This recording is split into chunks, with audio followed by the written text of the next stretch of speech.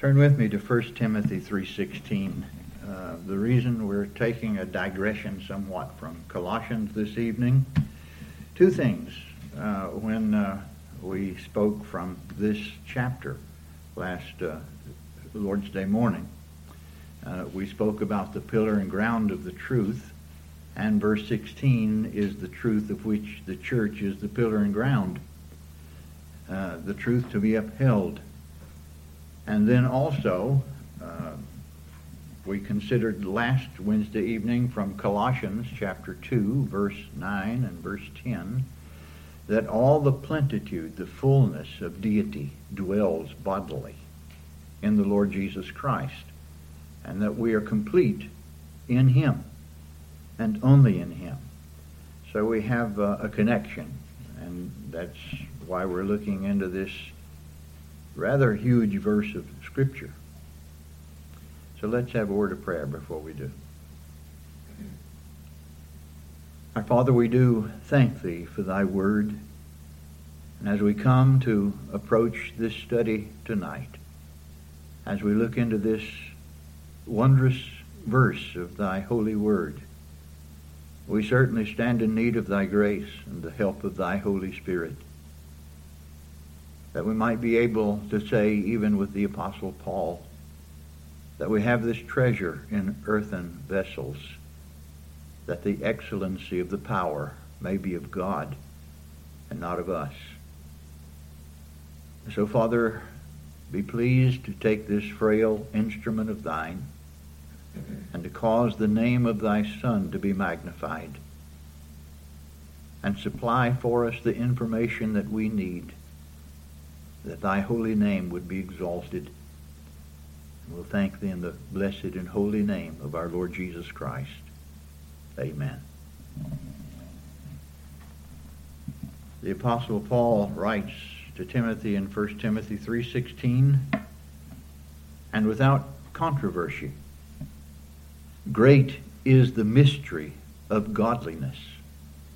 God was manifest in the flesh, justified in the Spirit, seen of angels, preached unto the Gentiles, believed on in the world, received up into glory.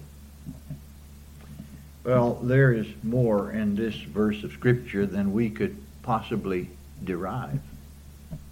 Even the wondrousness of the divine incarnation, we know its reality, we're taught of its wondrous truth, but all of the glory concerning it shall not be known fully till all eternity.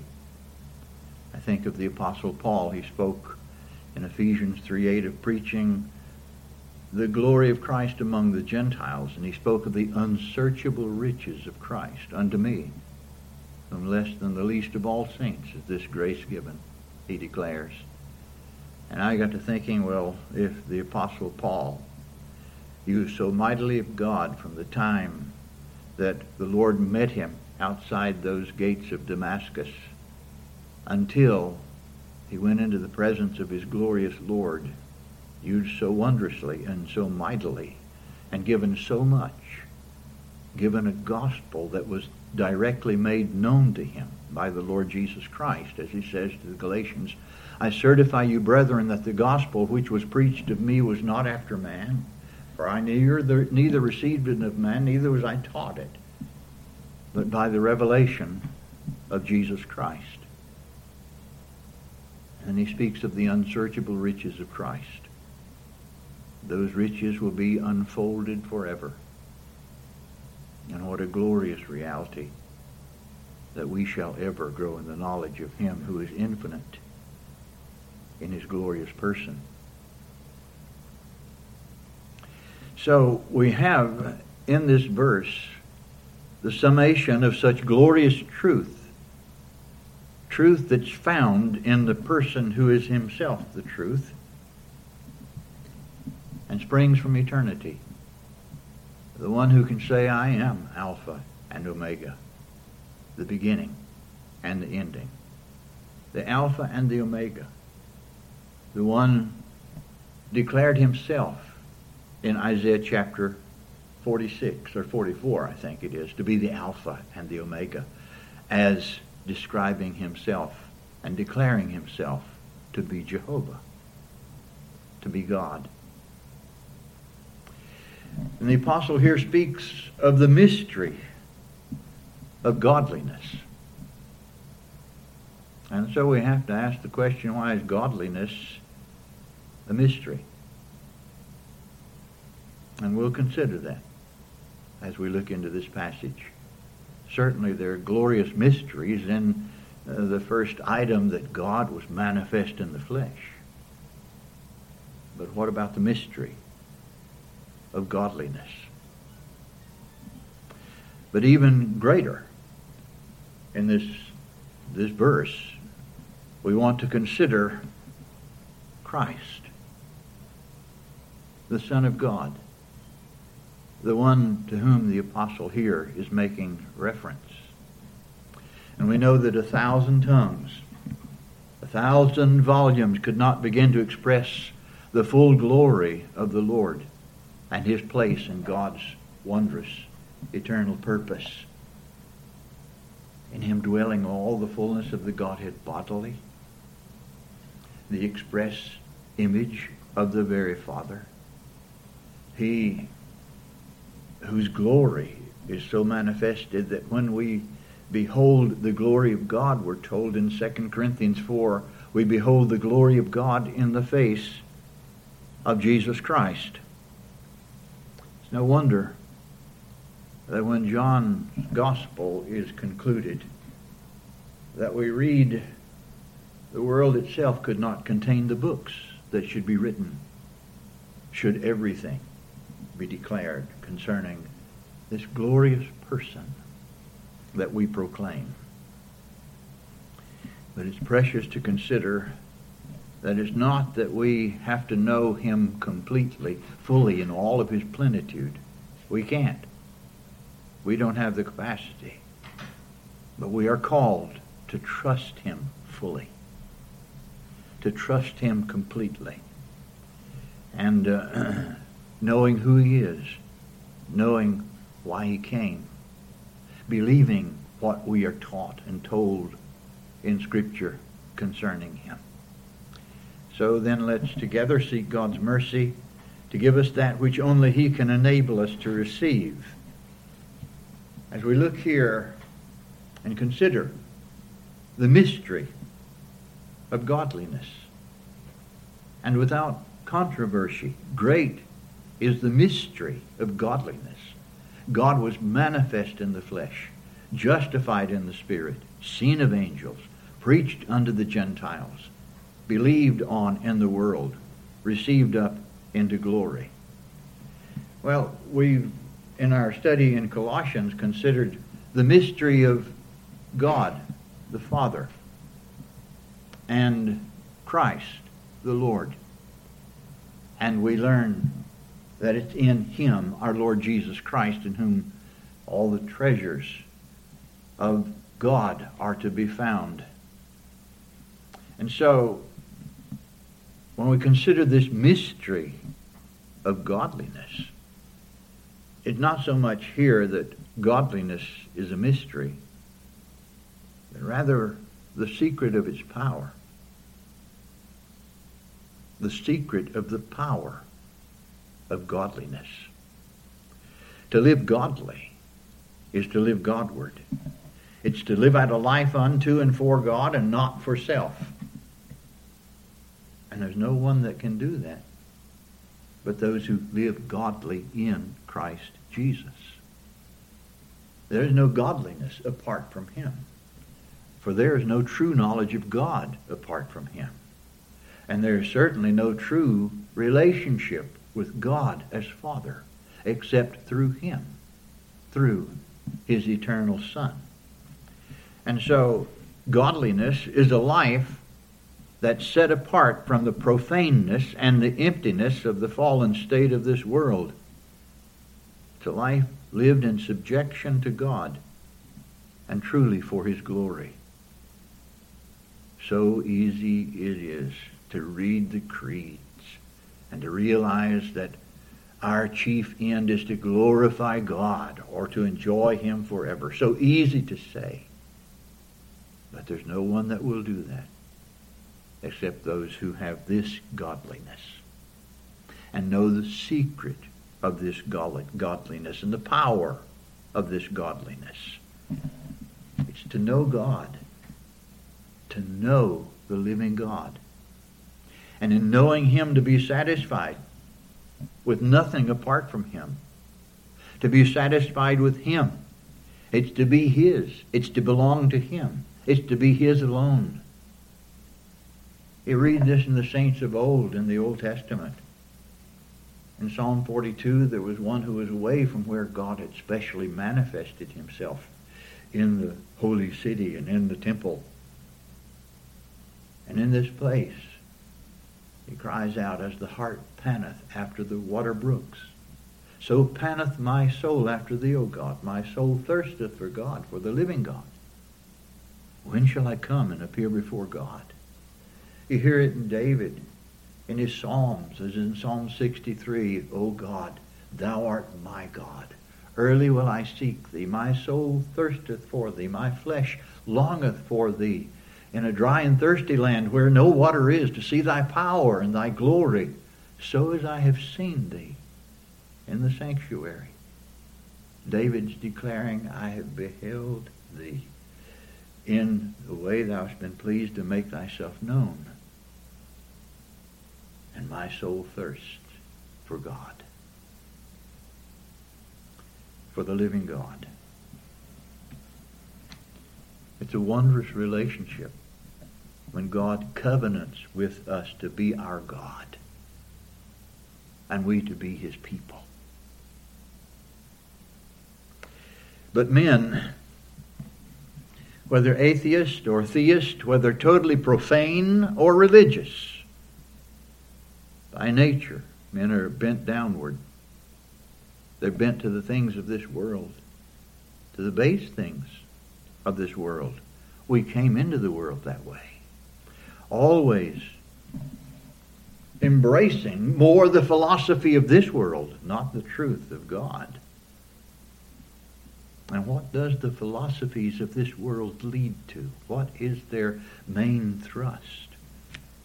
Well, it's to seek self-gratification. Self-gratification and happiness as the end of one's existence. That constitutes the philosophies of men. Far different, the true wisdom. Far different, the wisdom of God in the person of Christ. Far different, the realization of life in all of its wondrousness and its trueness in the Son of God and in knowing Him. Far different, to realize that God did not create this world to make men happy. As the Apostle Paul writes in Romans 11:36, of Him and through Him and to Him are all things, to whom be glory forever. Amen. Even those who profess to be religious or to be godly, even those who would live an ascetic lifestyle, that means touch not, taste not, handle not. We'll deal with that in Colossians. Those who think because they leave off certain things that this makes them godly, living by the do's and the don'ts. They can do that also, completely self-centered, in self-righteousness and self-exaltation. Self-gratification is still the leading desire in the unsaved religionist.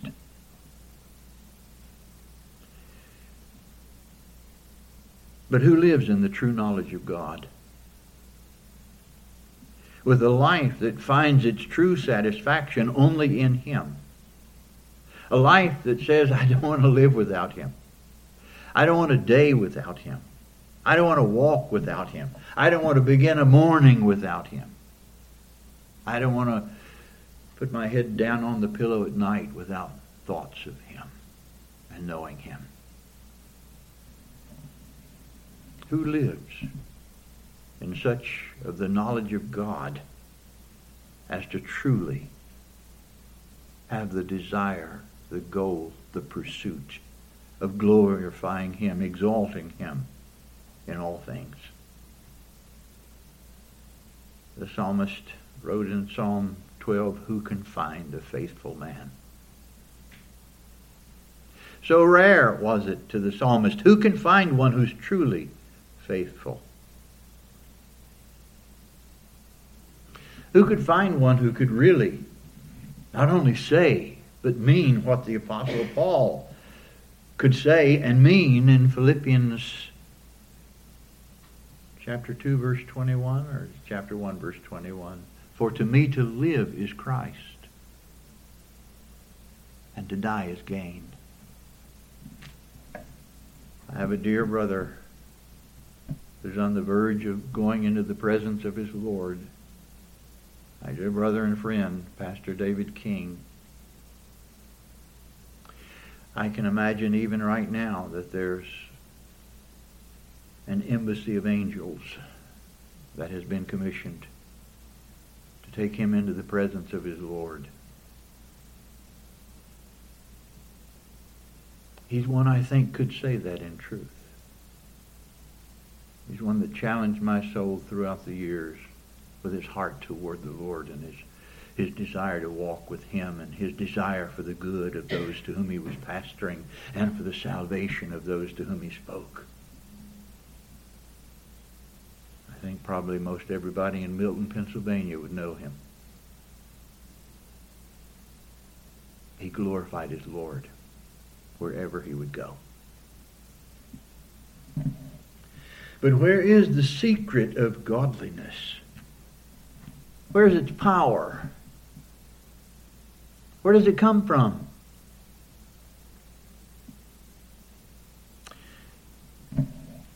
Meditating today on 2 Timothy chapter 3, where the Apostle Paul is telling Timothy that which characterized the last days, and of course these things really characterize the world, but they are more evident at some times than other times. "This know also that in the last days perilous times shall come, for men shall be lovers of their own selves, covetous, boasters, proud, blasphemers, disobedient to parents, unthankful, unholy, without natural affection, truce breakers, false accusers, incontinent, fierce, despisers of those that are good, traitors, heady, high-minded, lovers of pleasures more than lovers of God." And then it struck me, all of those horrific things. He says, then having a form of godliness, they profess to believe God. They professed to believe God. Having a form of godliness, but denying the power thereof. They had no ability to live godly. They had no hearts that were truly Godward. They didn't walk in the true fear of God. They walked in their own ways. They just made a profession. Like Paul tells Titus in Titus chapter 1, they profess that they know God. But in works they deny Him. In the way they live, they deny Him.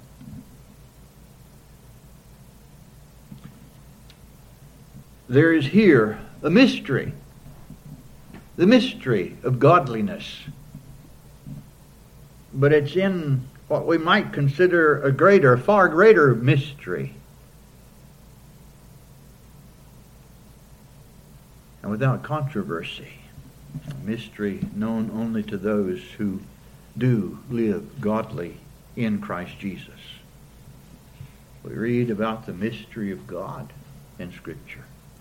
We read about, we studied in Colossians, the mystery among the Gentiles, Christ in you, the hope of glory. We read about the fellowship of the mystery. And we read here of the mystery of godliness. And all in regard to a genuine, true salvation from sin and unto God. A genuine possession of eternal life found in one person and in relationship to Him, in whom are hid all the treasures of wisdom and knowledge. Godliness is never separate from salvation in Christ. It's drawn from it. It comes out of it. It comes into the soul in the knowledge of Him and the wondrous of His grace, and realized in the hour we first believe to the saving of the soul.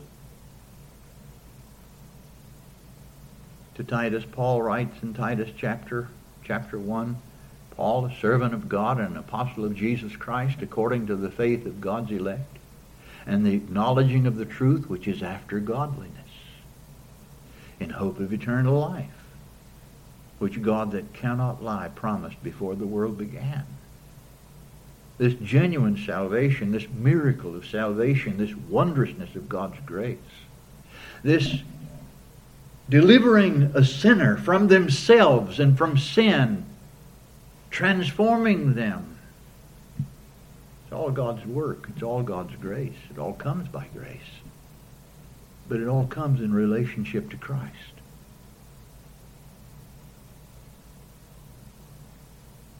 In Titus 2, the apostle writes, the grace of God that bringeth salvation hath appeared to all men. That means all kinds of men, wherever they are in life, whatever station they're in, whether they're Jew, whether they're Gentile, whether they're educated, whether they're uneducated, male, female, slave, free, whoever they are, wherever they are. The grace of God that bringeth salvation hath appeared to all men, teaching us the same grace by which we are saved, teaching us that denying ungodliness and worldly lust, that we should live soberly, righteously, and godly in this present world, looking for that blessed hope and the glorious appearing of the great God and our Savior Jesus Christ, who gave Himself for us, that He might redeem us from all iniquity and purify unto Himself a peculiar people, zealous of good works. Godliness doesn't bring salvation, but salvation does bring godliness. This wondrous grace of God does bring godliness. So you see, salvation is far more than being forgiven for sin. It's inclusive of that, thank God. Blessed is he whose transgression is forgiven.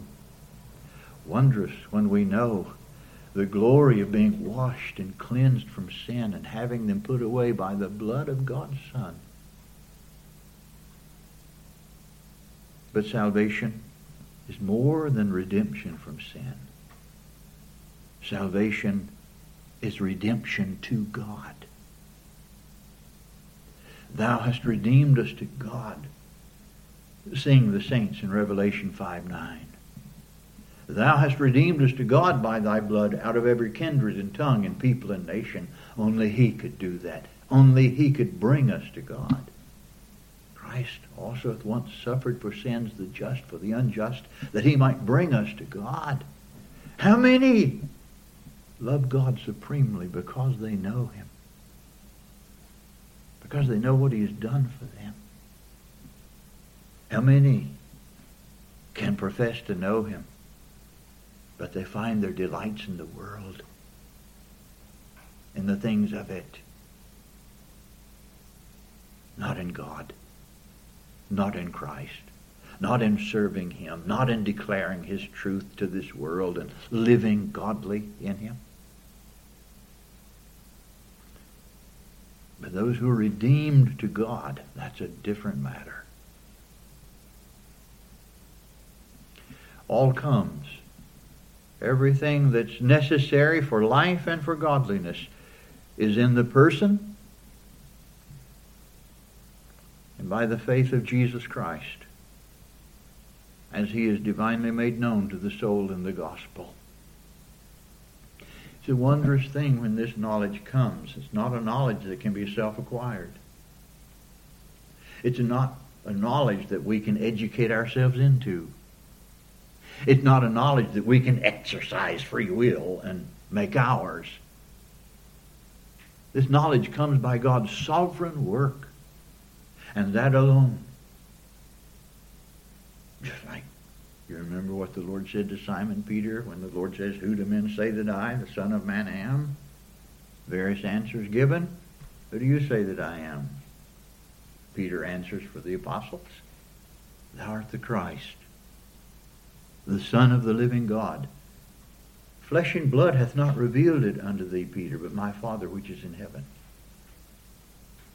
And he, Christ, is the revelation of the Father. He's the revelation of God. We know God in him. All things are delivered unto me of my Father, and no man knoweth the Son but the Father. Neither knoweth any man the Father save the Son, and he to whomsoever the Son will reveal him. As in Matthew 11:27. And so we have in this big verse of Scripture in 1 Timothy 3:16, if you please, the brevity of the gospel story, given in brief language, but defying full knowledge. And yet it defines our faith. God was manifest in the flesh, justified in the Spirit, seen of angels, preached unto the Gentiles, believed on in the world, received up into glory. And it's a wondrous thing that we have so many wonderful truths given in the Word of God. Sometimes one verse of Scripture, power. When God takes His Word and speaks to a heart, that's a powerful thing. I didn't know much when I was a little boy going to Sunday school. I'm thankful the teacher had us boys memorize Scripture. And I can remember listening to the preacher, and he spoke so softly that I would grab a hold of my grandmother. I called her Mama because she raised me, and I could complain. I couldn't hear what he was saying. I can remember saying to myself, if I ever get called to preach, I'm going to speak so somebody can hear me. I was just a little bitty fella. But I remember burning in my soul, and of course, then most Baptists, they proclaimed John 3:16, some of them, that was the major thing. For God so loved the world that He gave His only begotten Son, that whosoever believeth in Him should not perish, but have everlasting life. And I can remember, even as a little boy, finally hearing that in my soul. Finally hearing it. And I was convicted as a sinner when I was a boy. I was a sinner, a vile sinner, and I feared the face of God. And I was awakened and would lie in my bed at night sometimes, fearing judgment. 'Twas grace that taught my heart to fear, and grace my fears relieved, coming to trust Christ as a little child. And you know, God speaks to us like little children. He speaks to us like little children. Here we have this huge verse of Scripture. We could never fathom the depths of it, but yet it's simply stated.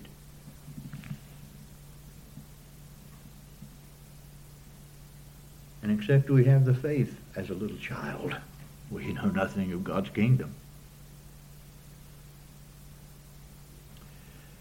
God was manifest in the flesh.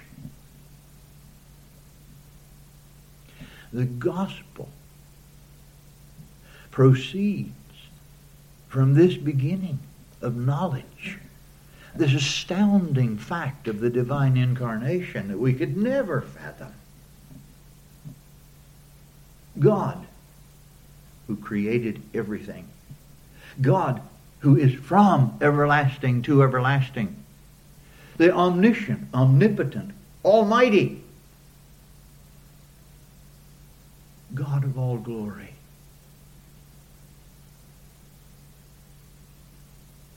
assumed a human flesh body.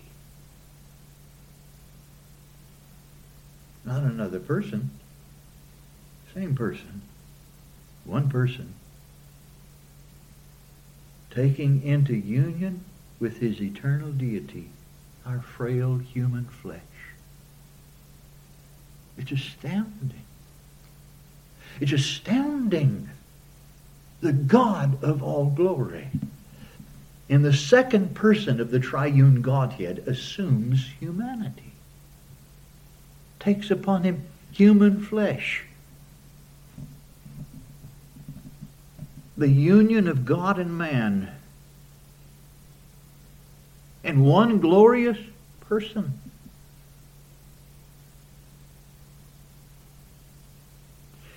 From eternity, he comes into time. To many, he would have to say, "Ye are from beneath, I am from above. Ye are of this world, I am not of this world." Assuming human nature is an act of his own will. And the greatest act of humiliation ever volitionally done by him. He assumes human nature. He comes in the flesh. Pre-existent, eternal, equal in nature, power, and glory with God the Father. Assuming a body. What huge words.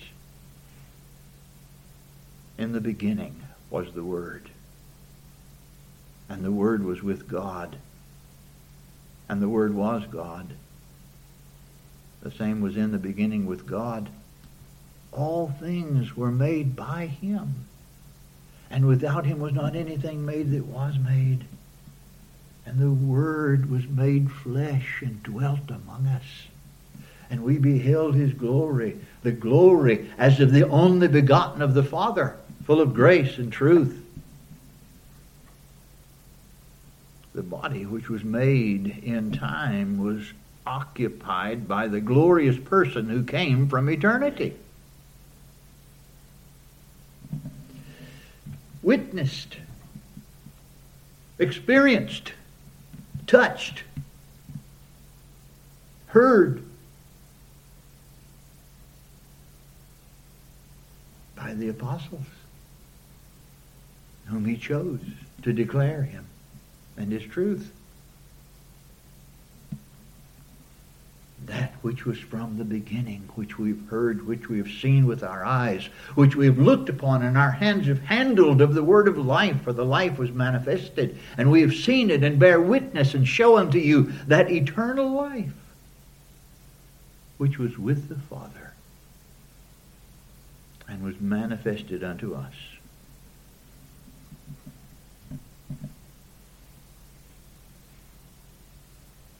No more did he have beginning in the virgin's womb than that he had an end at Calvary. He came down from heaven. He assumed a human body. He would ascend back to heaven in a human body.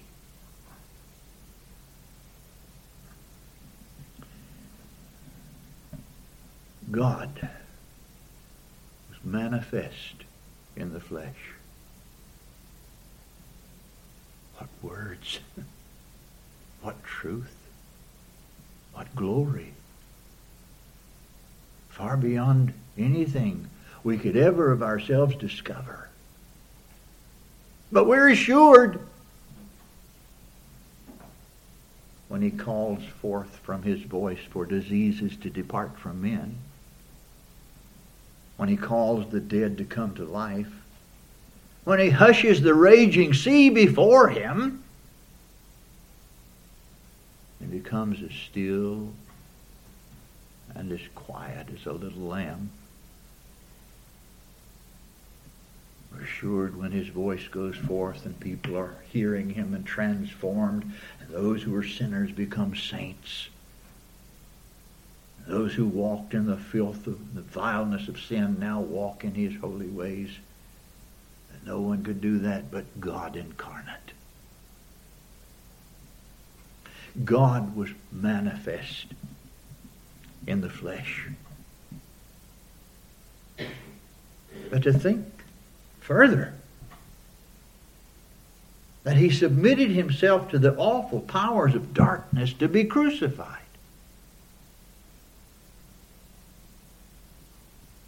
To suffer the agonies of hell.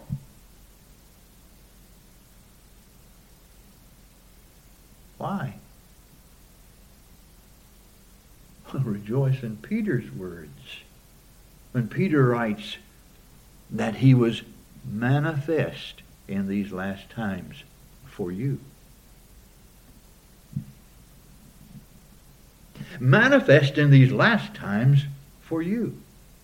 He comes into the world to save sinners.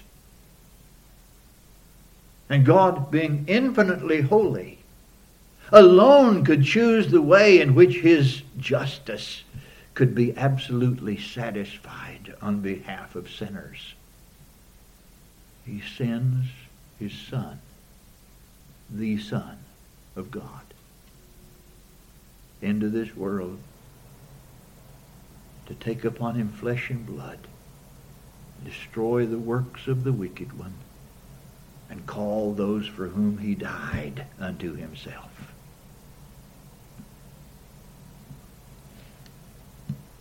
God was manifest in the flesh, justified in the Spirit.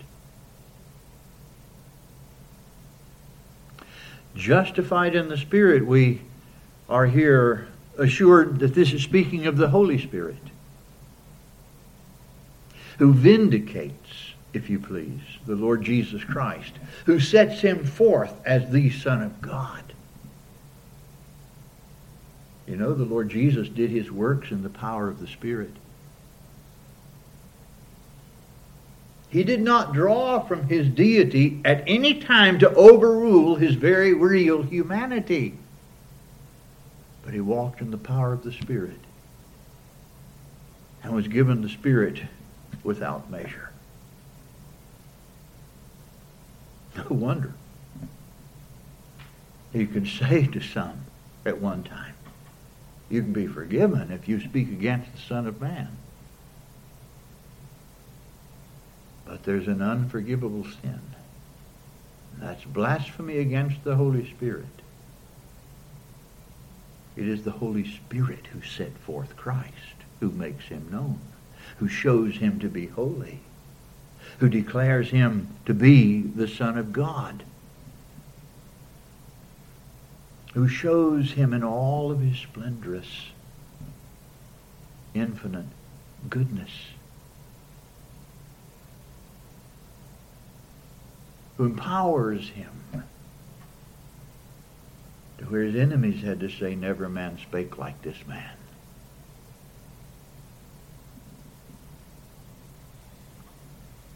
He is in all whom the Holy Spirit makes him known, vindicated in his claim to be the Son of God, vindicated in his perfect righteousness. He's raised from the dead. The triune God was involved in the resurrection of Christ from the dead.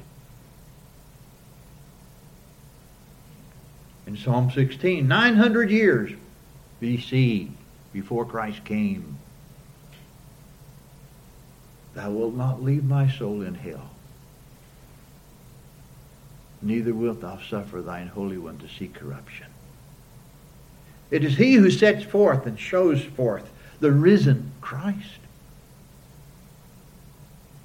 He had no sin. Sin brings death.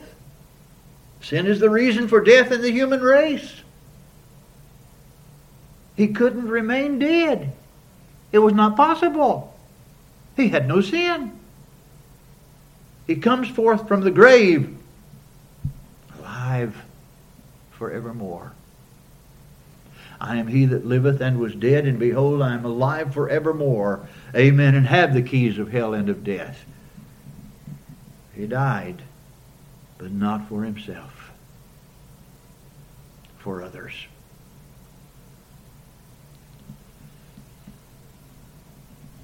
The Son of Man came not to be ministered unto, but to minister, and to give his life a ransom for many. Wondrous for all those whose sins are remitted by him. He secures our justification. Our justification. He was delivered for our offenses, and raised again for our justification, as in Romans chapter 4, verse 25. He hath made him to be sin for us who knew no sin, that we might be made the righteousness of God in him. He completed his work of redemption. He cries victoriously from the cross, "It is finished." Redemption complete in him. We had nothing. He secures the salvation of those for whom he dies.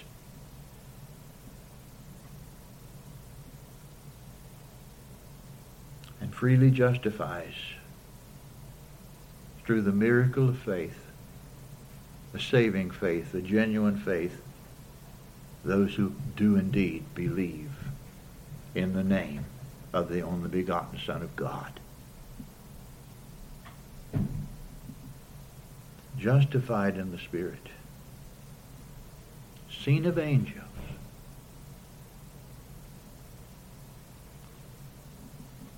Must have been with an incredible amazement that the angels beheld the wonder of the divine incarnation. We know it's so. We hear them as they met with those shepherds out on the Judean hillside. We hear them. There's born unto you this day in the city of David a Savior, which is Christ the Lord. Glory to God in the highest. And on earth peace, goodwill toward men.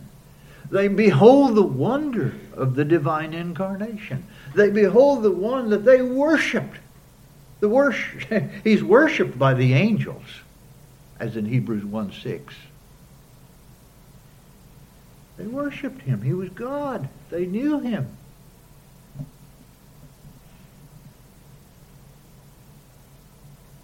He's the one who sends them. He's the one who's over them. What amazement. They must have watched with wonder the holy career of the Son of the living God, which things the angels desire to look into, as Peter wrote in 1 Peter 1:12.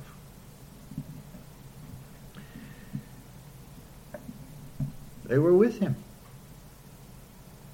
They watched him as he defeated the adversary in the wilderness temptation. They were there to encourage and strengthen him thereafter. They watched him. They must have been astounded in Gethsemane when he sweats great drops of blood. That the pressure is so great upon his body that the capillaries burst. And they hear his cry, my God, why hast thou forsaken me?" from the cross. They strengthen him in Gethsemane to remember that though he is God incarnate, he did not draw upon his deity to overrule in the least his humanity. He came in all points like as we are, yet without sin. An angel strengthened him. "Peter, put up your sword." Don't you know that I could call 12 legions of angels? Seen of angels. But in this verse, in the sequence of events, it would seem that this has reference more to the dispatching of those angels who first beheld the living Christ, who rolled the stone away from the tomb, and to those dear women who first showed up. He is not here. He is risen as he said. Come, see the place where the Lord lay. Before ever human eyes fell upon the Savior after his resurrection, before ever Mary Magdalene heard his voice call her name in the garden tomb area, these heavenly messengers saw the risen Christ. They rolled that tomb away and declared, he is risen indeed.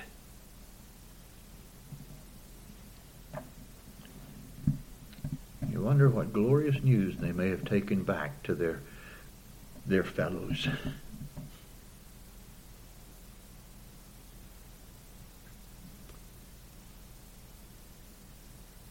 Seen of angels. Preached unto the Gentiles. That's no little thing. The most bigoted people on the face of the earth were the Jews. They viewed the Gentiles as filthy dogs.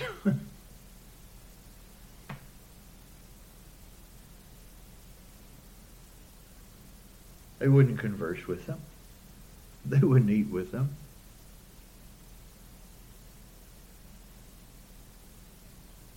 Of old, you remember the prophet Jonah. He didn't want to go and preach to the Ninevites.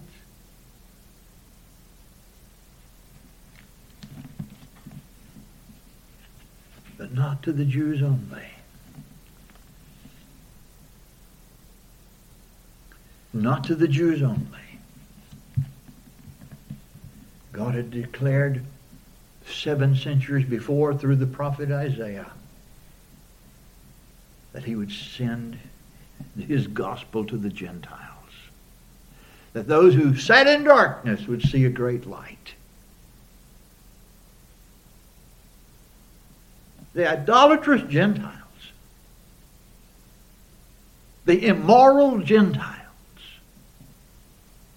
those who wallowed in the filth of the basest of sins. Listen to what Paul writes to the Corinthians. What a wicked city.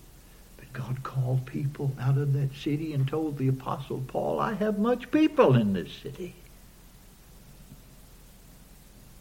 Know ye not that the unrighteous shall not inherit the kingdom of God? Be not deceived, neither fornicators, nor idolaters, nor adulterers, nor effeminate, nor abusers of themselves with mankind, nor thieves, nor covetous, nor revilers, sorcerers, whatever. These shall not enter into the kingdom of God, and such were some of you. But ye are washed, but ye are sanctified, but ye are justified in the name of the Lord Jesus and by the Spirit of our God. God did a wondrous thing. No more were they fornicators, idolaters, adulterers. No more did they defraud their brethren. No more were they thieves. They were washed. They were sanctified. They were justified.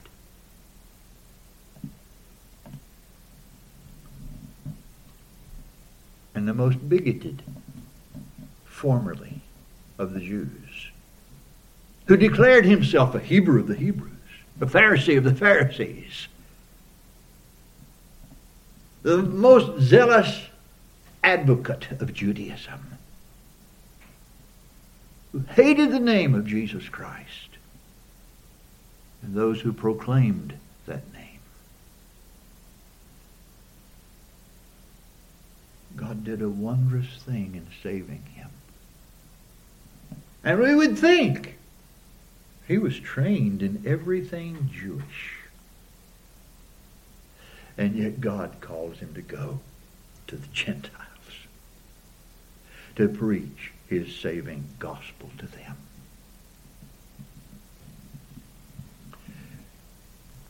Declaring the Jews require a sign, the Greeks seek after wisdom, but we preach Christ crucified. Unto the Jews a stumbling block, and unto the Greeks foolishness. But unto them which are called, both Jews and Greeks, Christ, the power of God and the wisdom of God. And teaching the wondrous truth that God had chosen that the Gentiles whom he would save by his grace and the Jews whom he would save by his grace would be all in one body. All distinction forever removed.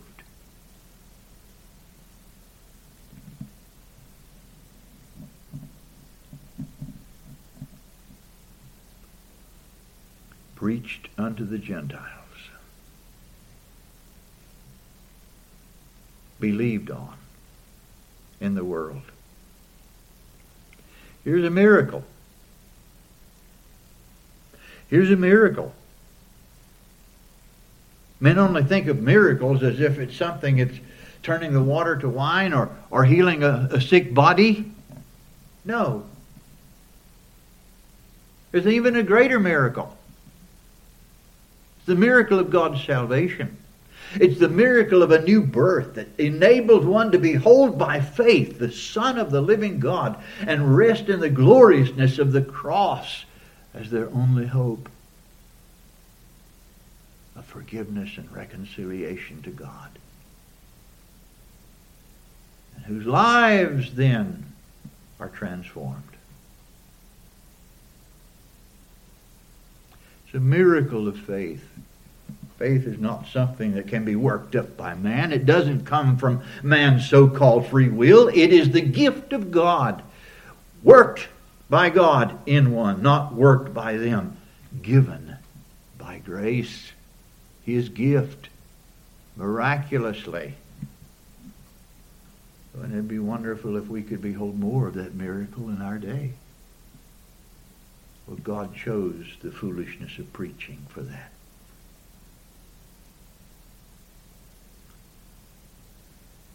Believed on in the world.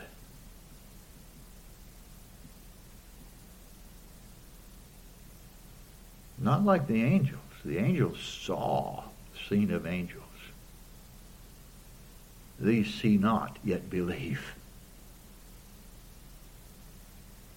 This faith is brought to the hearts of those who in hearing hear in truth the word of God, whose faith was as secured as was the glory of Christ by his death and his resurrection, purchased in the cross for his chosen. And thus also are the words of Christ vindicated to all the Gentiles who hear, who believe, who come to him and trust their very souls to him. As he says, other sheep I have which are not of this fold, not of this Jewish fold. Other sheep I have which are not of this fold, them also I must bring, and they shall hear my voice, and there shall be one fold and one shepherd. Not in vain is the gospel preached. There are those who will hear and believe by a wondrous sovereign grace that rescues them from sin and secures them to God forever.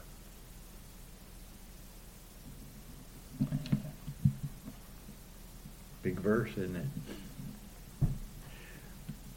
Finally, received up into glory.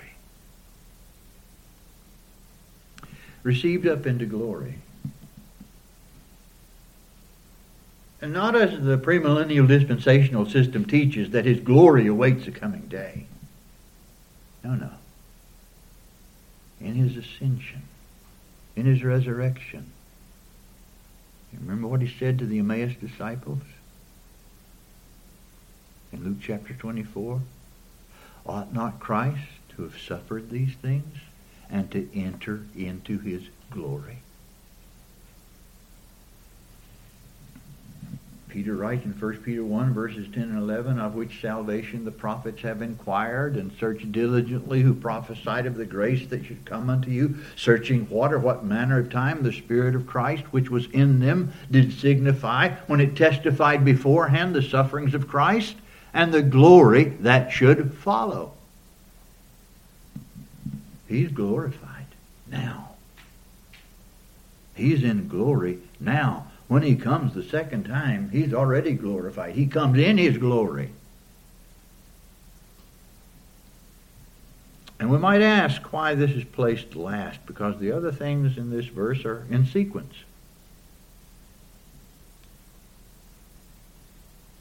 Maybe it's because all these other things are secured because he lives and he reigns.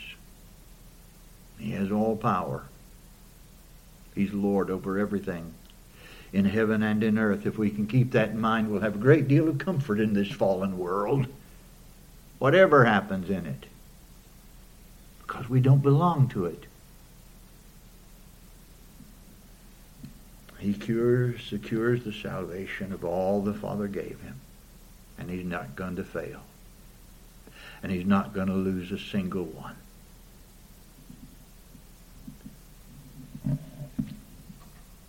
He's glorious, sat down on the right hand of the Majesty on high. He's the reason nothing purposed by God can ever fail. He's entered into the presence of God for us. He intercedes. Your pastor prays for you. But those prayers are nothing in comparison to the one who loved you and gave himself for you and intercedes on your behalf.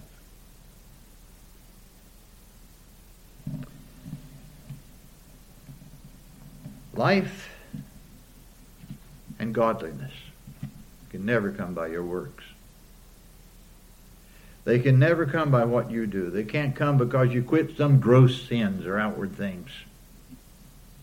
They can't come by mere human determinationism or decisionism. Life and godliness comes by the miracle of faith in Jesus Christ, and no other way. You must have him to have life. You must acknowledge him by faith. Not some experience, not some work you do. Christ only.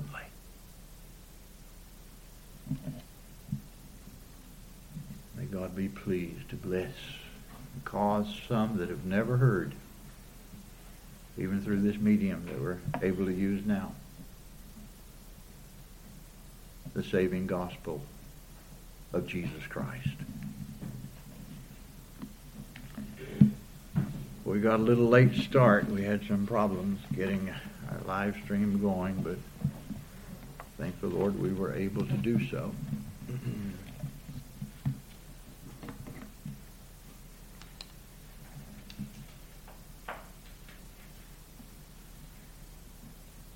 My dear friend, those known by some of you who've been with us in times past and love this church, Pastor David King and Pat, his dear wife, they loved to come here. And when they would minister the Word of God, and I remember him saying, you have a real New Testament church. And there. He's nearly home. That's his desire. His family's going to miss him till they see him again. His church is going to miss him. He's always been a challenge to me. I think he's one of the best pastors I've ever known. Loved people, suffered mightily. Didn't compromise and would not compromise the truth of God.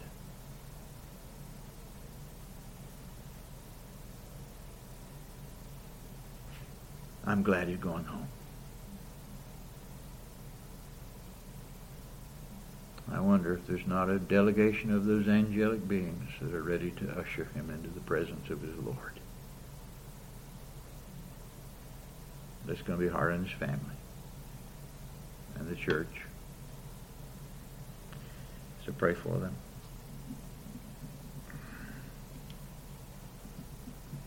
Continue to remember Jill and her family and the loss of her dad. He had quite a testimony. Able to listen to a couple of preachers at his funeral service that preached the truth, expressed his testimony, and it was good.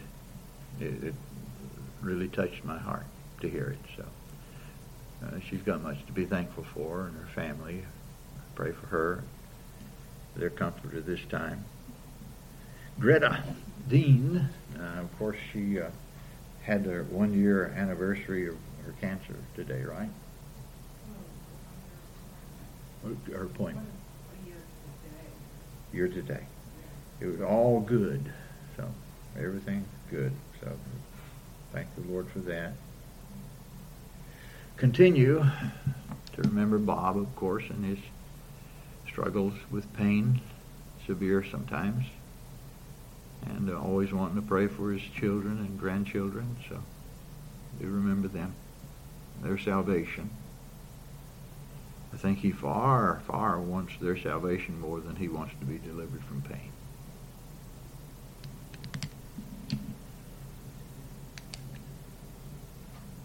Do we have other special prayer requests?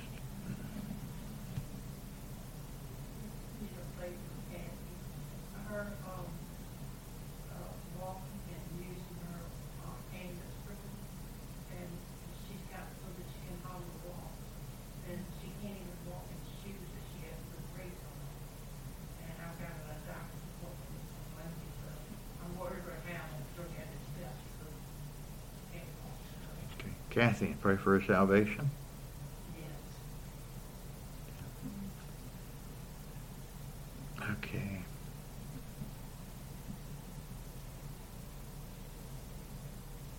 My cousin, his granddaughter Violet, just a baby, had to have emergency surgery on her colon, and she's in the ICU.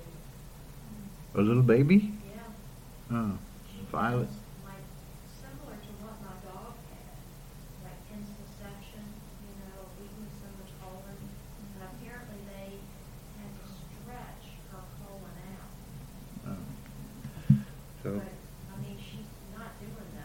Violet, yeah, with the colon, real bad problems, little baby. And Sebastian, pray for him and his grandparents. I think they have a lot to face now.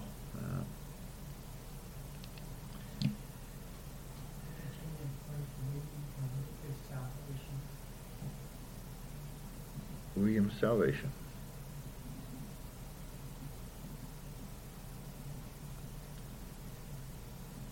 I've been joining you on that for a good while.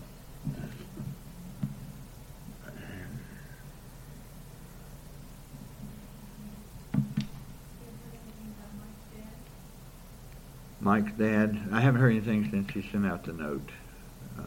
We pray for Mike Brackett's dad. And we've had the fall.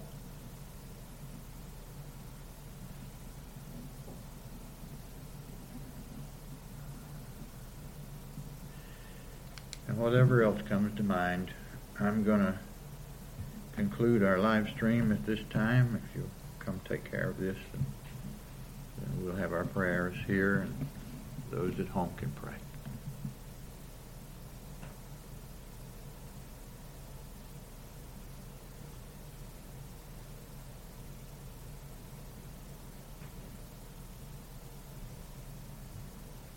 We had a rough time getting on there, Daniel.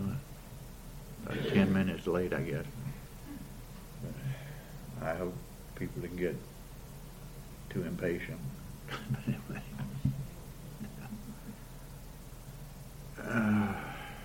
By the way, I have 75 feet of Ethernet cable coming tomorrow, and an adapter from USB to Ethernet. So Jim's going to put it from that under here, under the pulpit, so it can be directly put. That'll help temporarily until we get things done better, I hope. But that worked good. When I had an electrician do work, we have an Ethernet cable in my study. I have, on our upstairs, I have my study on one end of the house and Carolyn's office on the other end, all the way on the other end of the house. That way she won't disturb me when I'm taking, but anyway, I'm just teasing with it. But yeah. But anyway, had an Ethernet cable run from the modem, which is in my study, all the way through the house, over and up, and into her computer on the other end. It worked much better than Wi-Fi. Well, you fellas go ahead and pray, and we'll pray with you and conclude the service then with a hymn.